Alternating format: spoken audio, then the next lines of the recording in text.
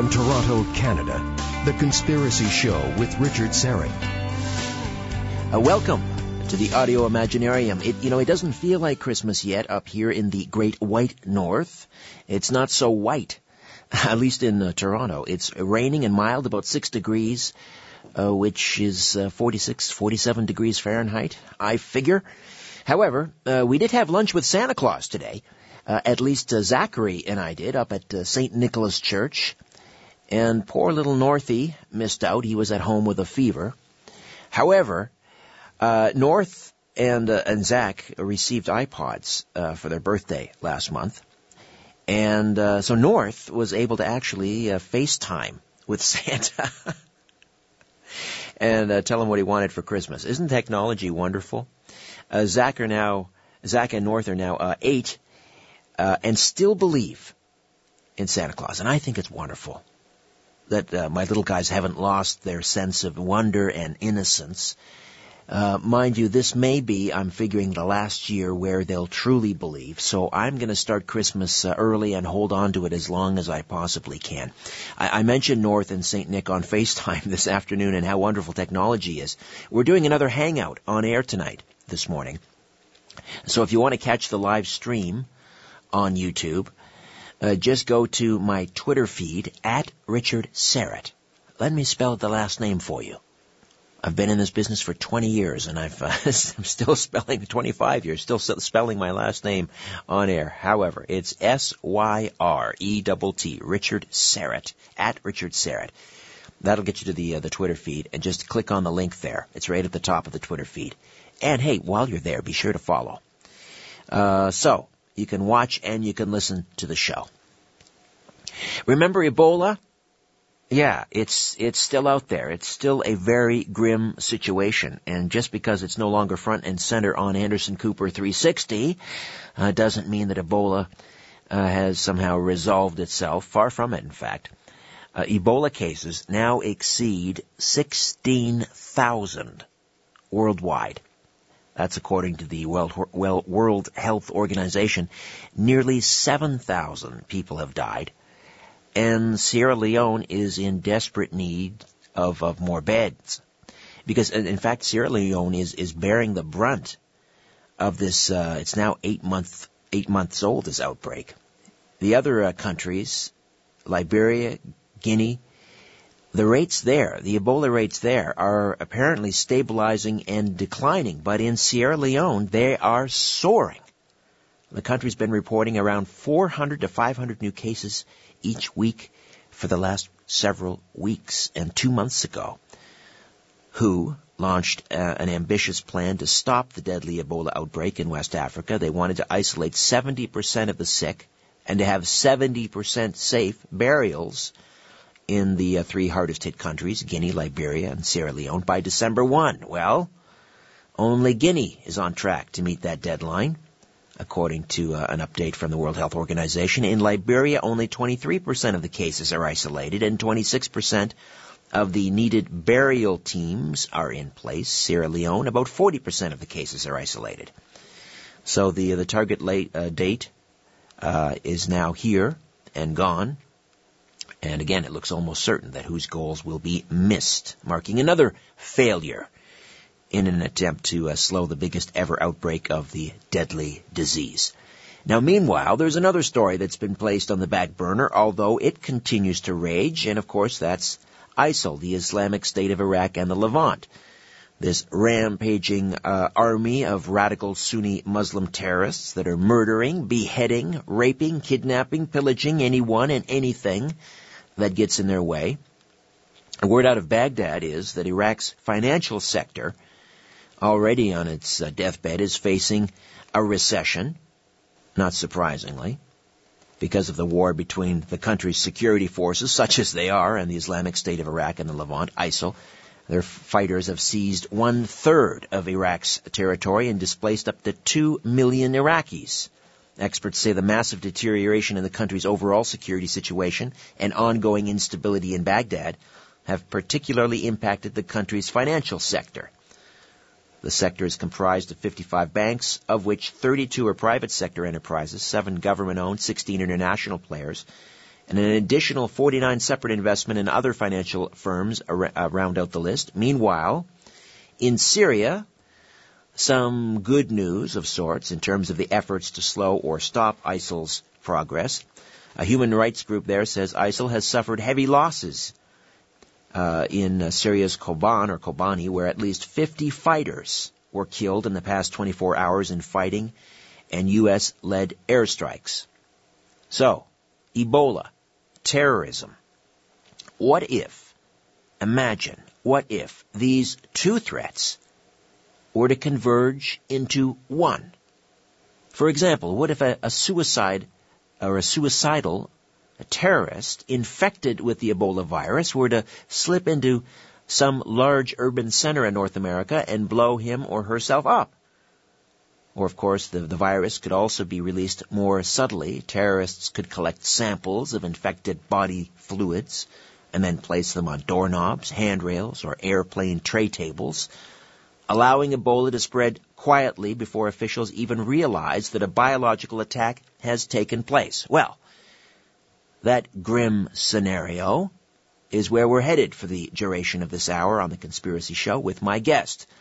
Dan Perkins is a master storyteller and author of the Brotherhood of the Red Nile Trilogy, which centers around Islamic nuclear terrorism against the United States, but he's also a nationally recognized expert on radical terrorism. Dan, welcome to The Conspiracy Show. How are you?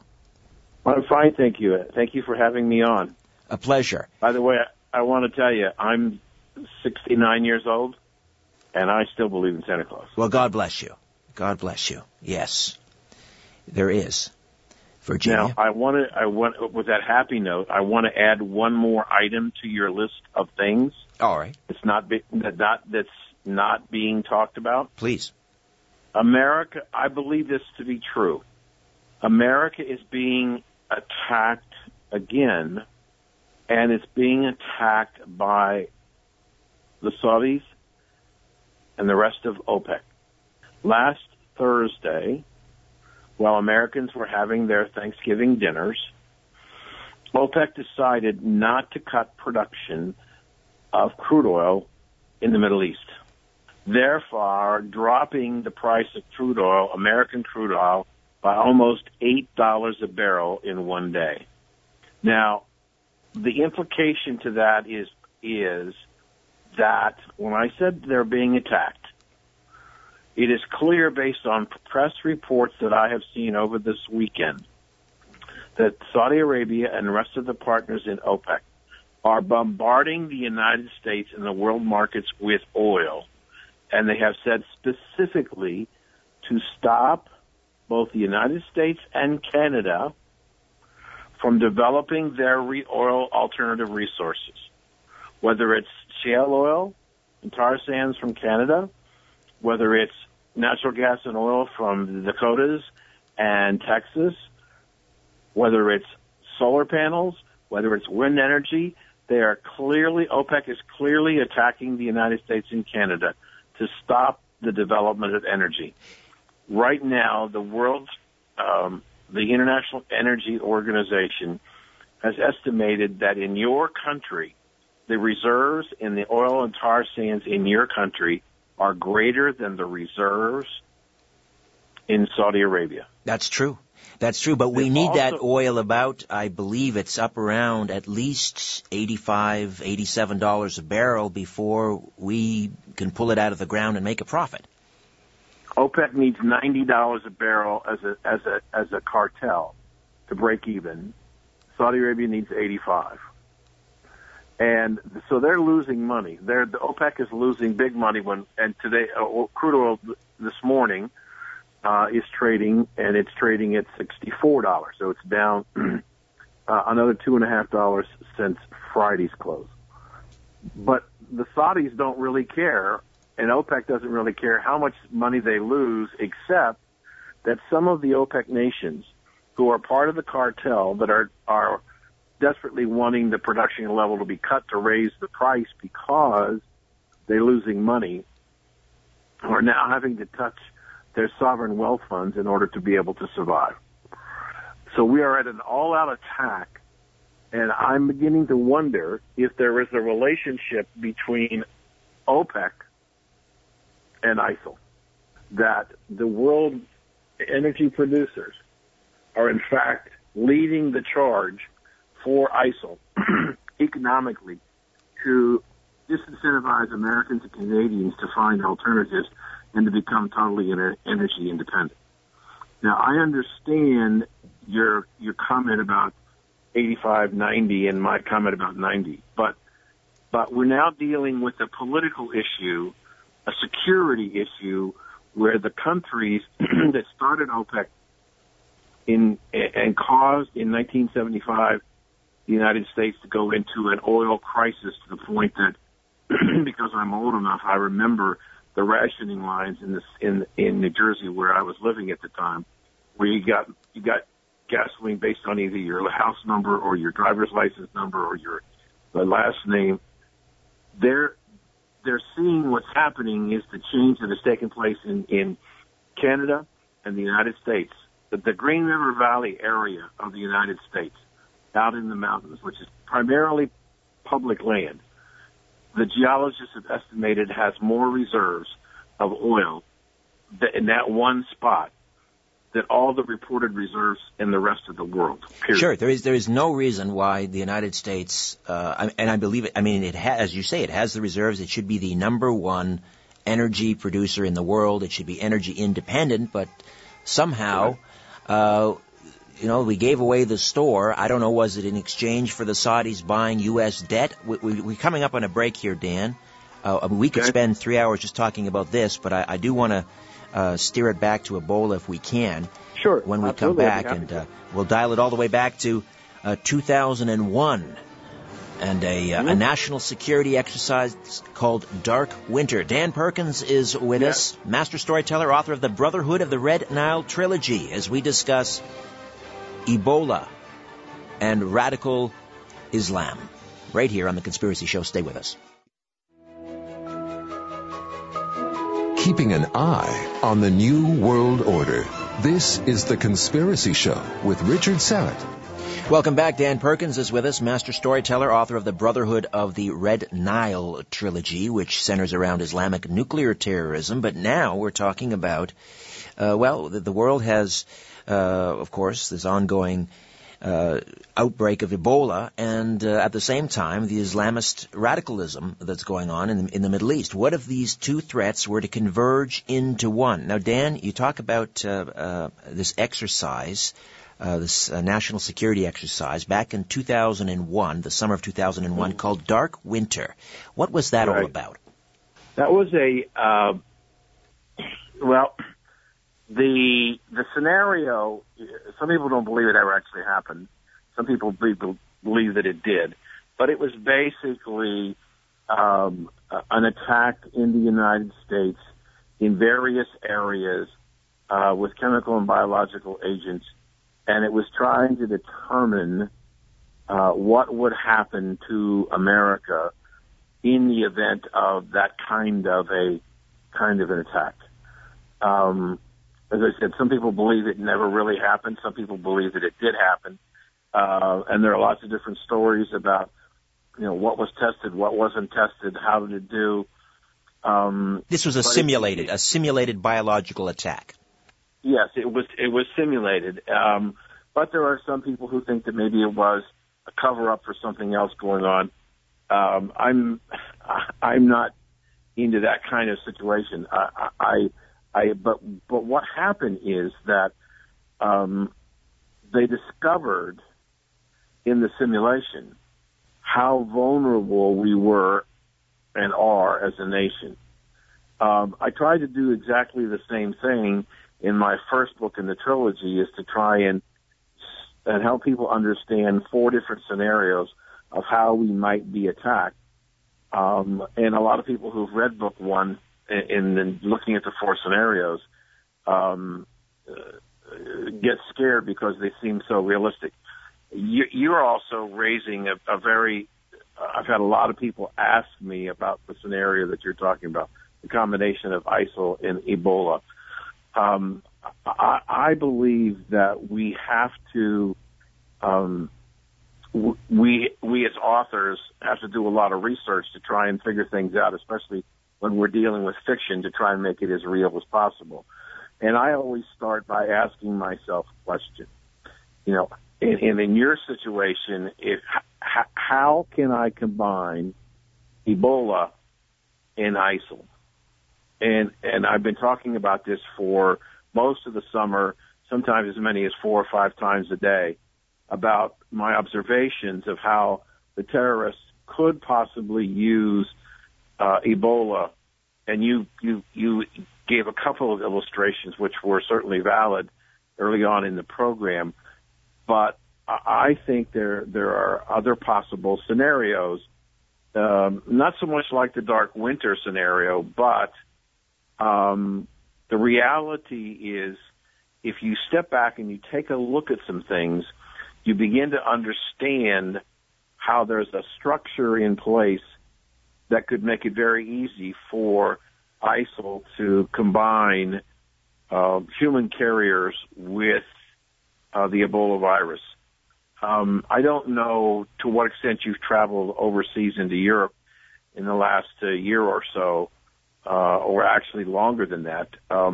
When the EU came into play, as the countries began to dissolve their borders and create an European Union passport and immigration control. If you go into London or Paris, for example, if you're flying in and you have an EU passport, you don't go through border control. You just walk through the sign that says the EU. That's right. Once you land in Europe, it's pretty well carte blanche. Right. And so if you follow what's going on, my wife and I were in Paris just about a year ago this time, and you see the uprising in Paris with the Muslims who are complaining, protesting. The same thing's going on in England and in Ireland. And these countries are now beginning to be concerned that they're losing their identity because of the influx of the Muslim population and the activity of the Muslim populations in these countries that I just mentioned. I haven't seen any results yet. Switzerland this weekend is actually having a public referendum on whether or not they should limit the number of foreign nationals coming into this country of Switzerland taking up residency, because they say under this voting process that they believe that they're losing control of their culture and their history and their country. So I think that what's different this time about the ISIL and, let's say, Al-Qaeda is that ISIL is much more sophisticated. They have a much better sense of technology, social media, but they have a huge network of mosques all over the world, in Europe and in the United States. The number of mosques since September the 11th attack have almost doubled in the United States. I believe that the likely scenario is that the leadership will appeal to a certain number of people, we're going to call them followers, believers, whatever you want to say, who will agree to go into France, England, wherever, through the EU passport, will become infected, knowing that they're going to die, and that their mission is to go through the EU into the United States.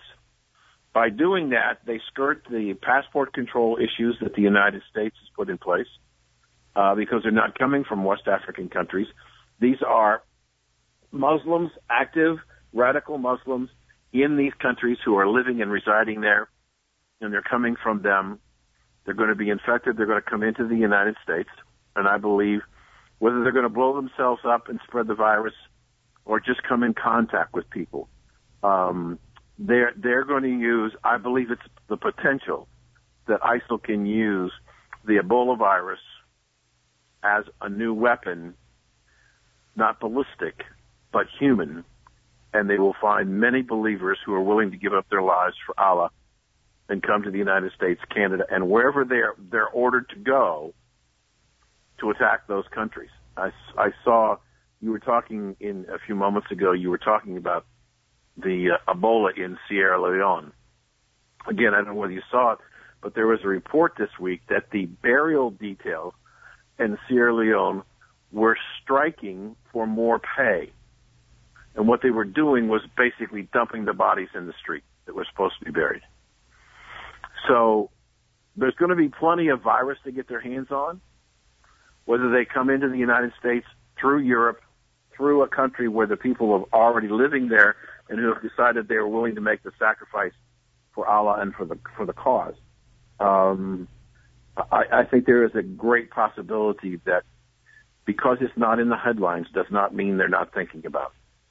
And do we know about, are there any intelligence reports about the presence of ISIL in West Africa? We tend to think of ISIL as being sort of limited to Iraq, Syria, the Levant, in other words.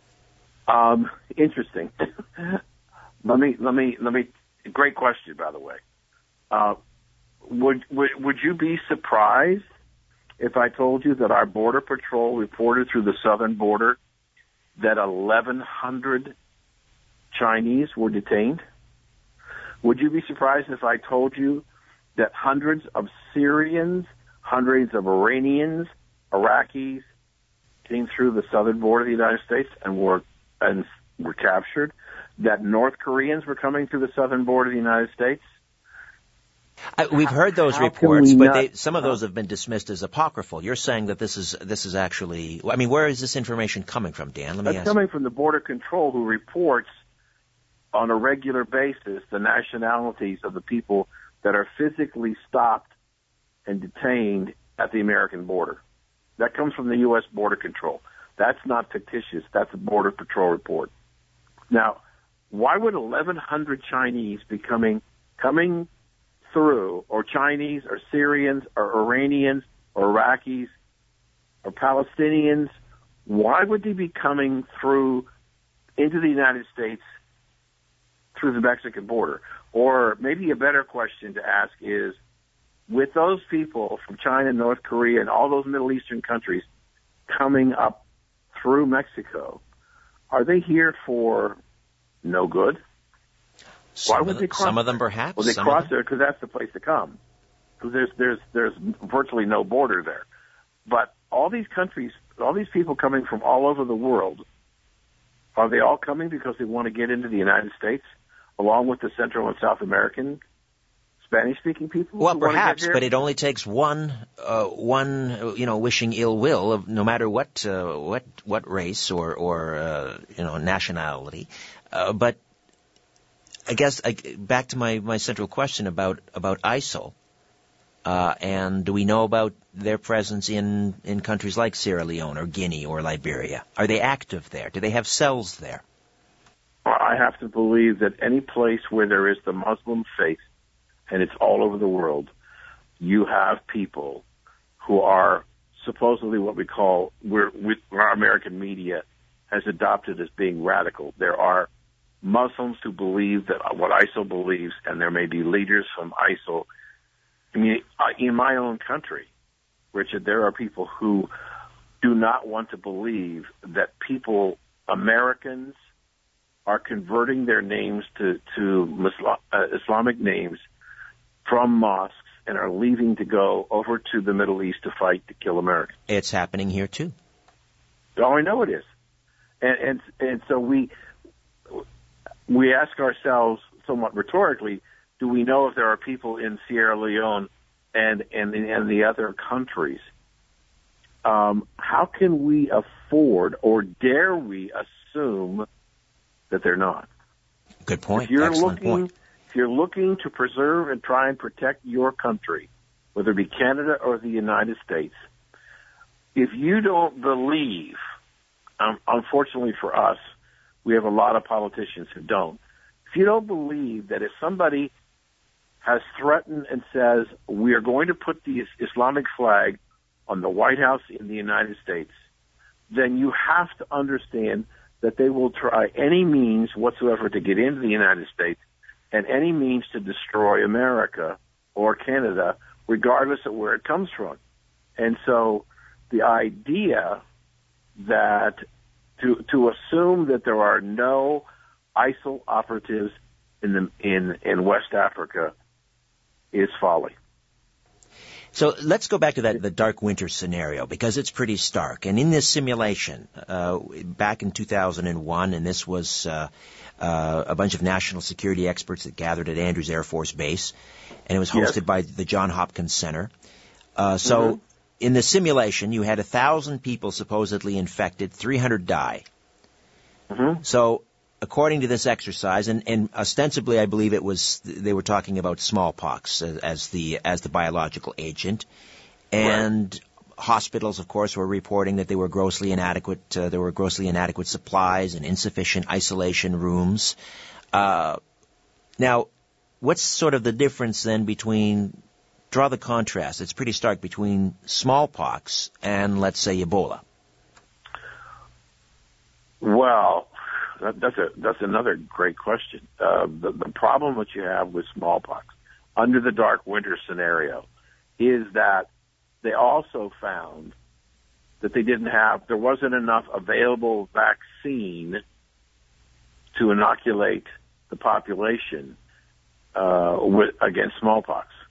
Now, this is kind of a very interesting twist that you're raising here, because in at least my interpretation of dark winter was really to be not a national security test, but a test of the medical system coming from Johns Hopkins of how we would do with how the medical system in the United States would deal with this problem. I don't think it was intended ever to be a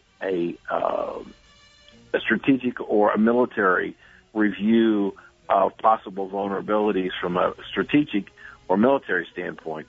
I think it was really to test the validity of the American medical system.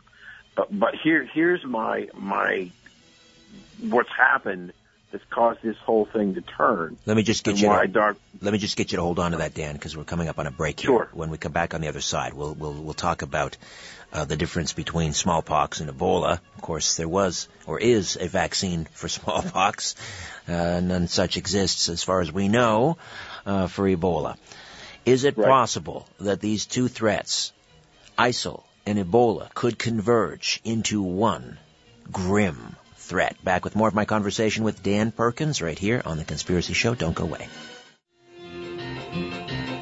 Exploring theories, uncovering facts, and offering a different view of the universe. This is The Conspiracy Show with Richard Serrett. Welcome back. Dan Perkins stays with us, the author of The Brotherhood of the Red Nile Trilogy, and we're talking about the potential for the twin threats of Ebola and ISIL converging into one threat. Imagine a scenario, for example, where a terrorist, a suicidal terrorist, infected with Ebola, makes his way or her way into a major urban center in North America, and does one of two things. Blows themselves up in a crowded place, of course causing huge potential for infection, or in a more subtle scenario, simply spreads the virus via doorknobs and handrails, etc. Either way, a pretty grim scenario. And we were talking about Dark Winter, where the U.S. Simulated a biological outbreak in the United States back in 2001. In that case, the scenario involved smallpox. And it seems to me, though, that the danger of this weapon, far more than the infection itself, Dan, is the panic that ensues and the breakdown in law and order and the fear and so forth, which would disrupt food supplies and all of these things. I mean, it doesn't require, a number of clusters of outbreak. It just requires panic. That's what terrorists do. They create fear. They operate on fear, uncertainty, and panic. And that's why the likelihood of them coming together. I would like to add a third scenario to your two scenarios of how it could be spread. Yes. If you understand that I believe that there are ISIS terrorists already here in the United States, I believe, and I'm not trying to scare people. My job as an author is to think about what ifs. And when I've been asked to think about what ifs with the combination of ISIL and Ebola. Everybody understands that the way the disease is currently passed, assuming no mutations, is through bodily fluids. And so your first two scenarios create scenarios by which they can distribute bodily fluids on a limited scale basis. Okay?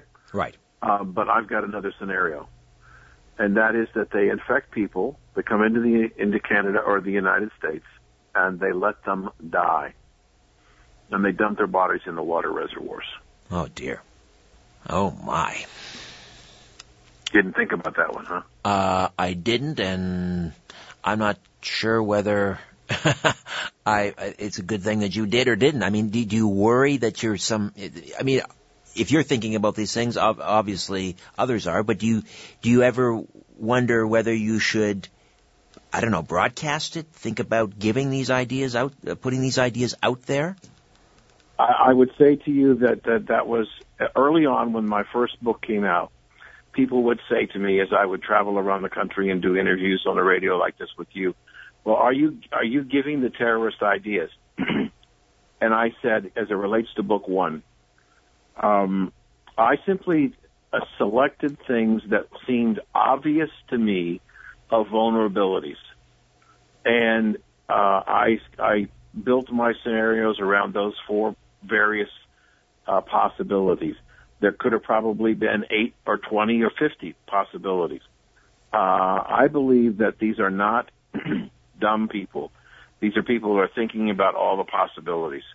And if you understand that, as you said just before the break, while we have a vaccine for smallpox, there is no vaccine for Ebola. It is basically isolation and letting the controlled exposure feed upon itself to the point that there's nothing left to spread it, and keeping people isolated.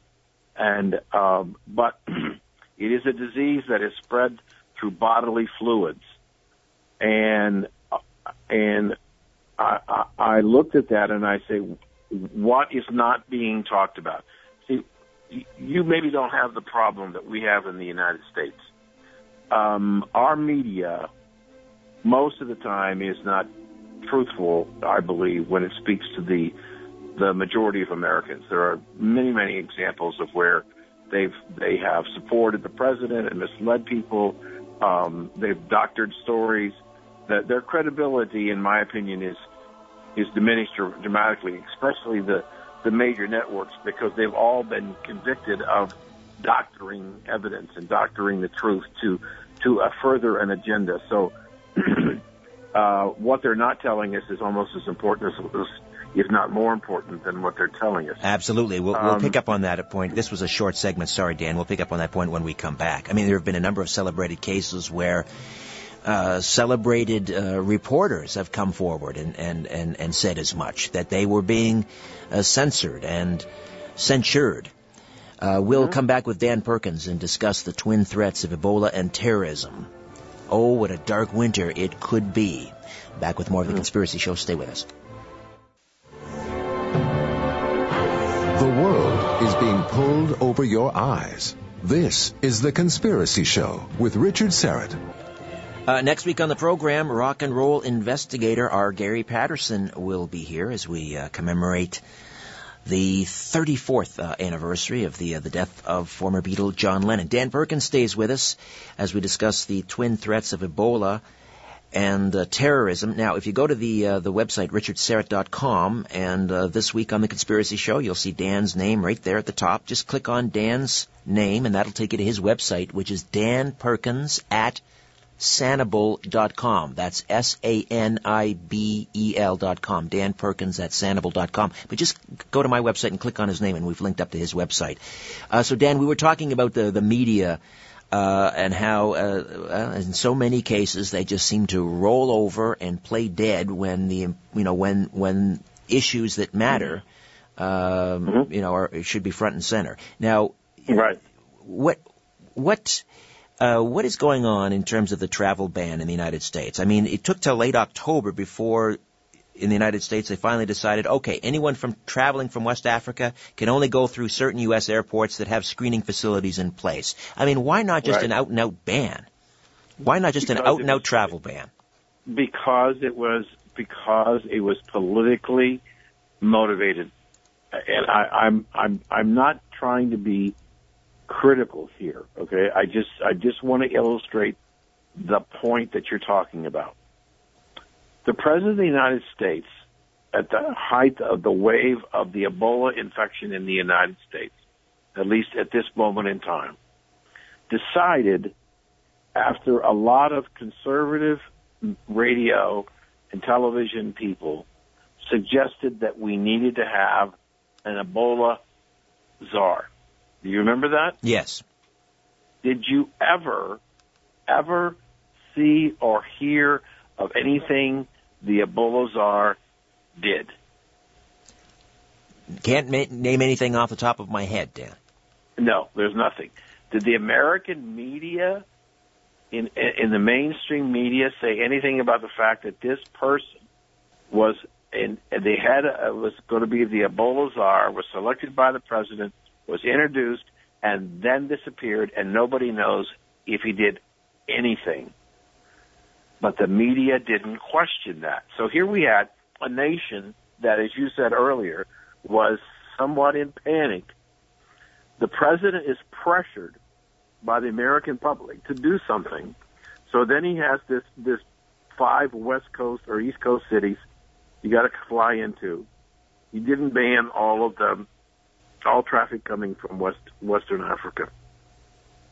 And I thought it was absolutely amazing to listen to people from the administration, and more specifically, the gentleman who was in charge of the Center for Disease Control in Atlanta, saying that it would be economically devastating to those 5 West African countries, if the United States put a travel ban for anybody coming from those countries.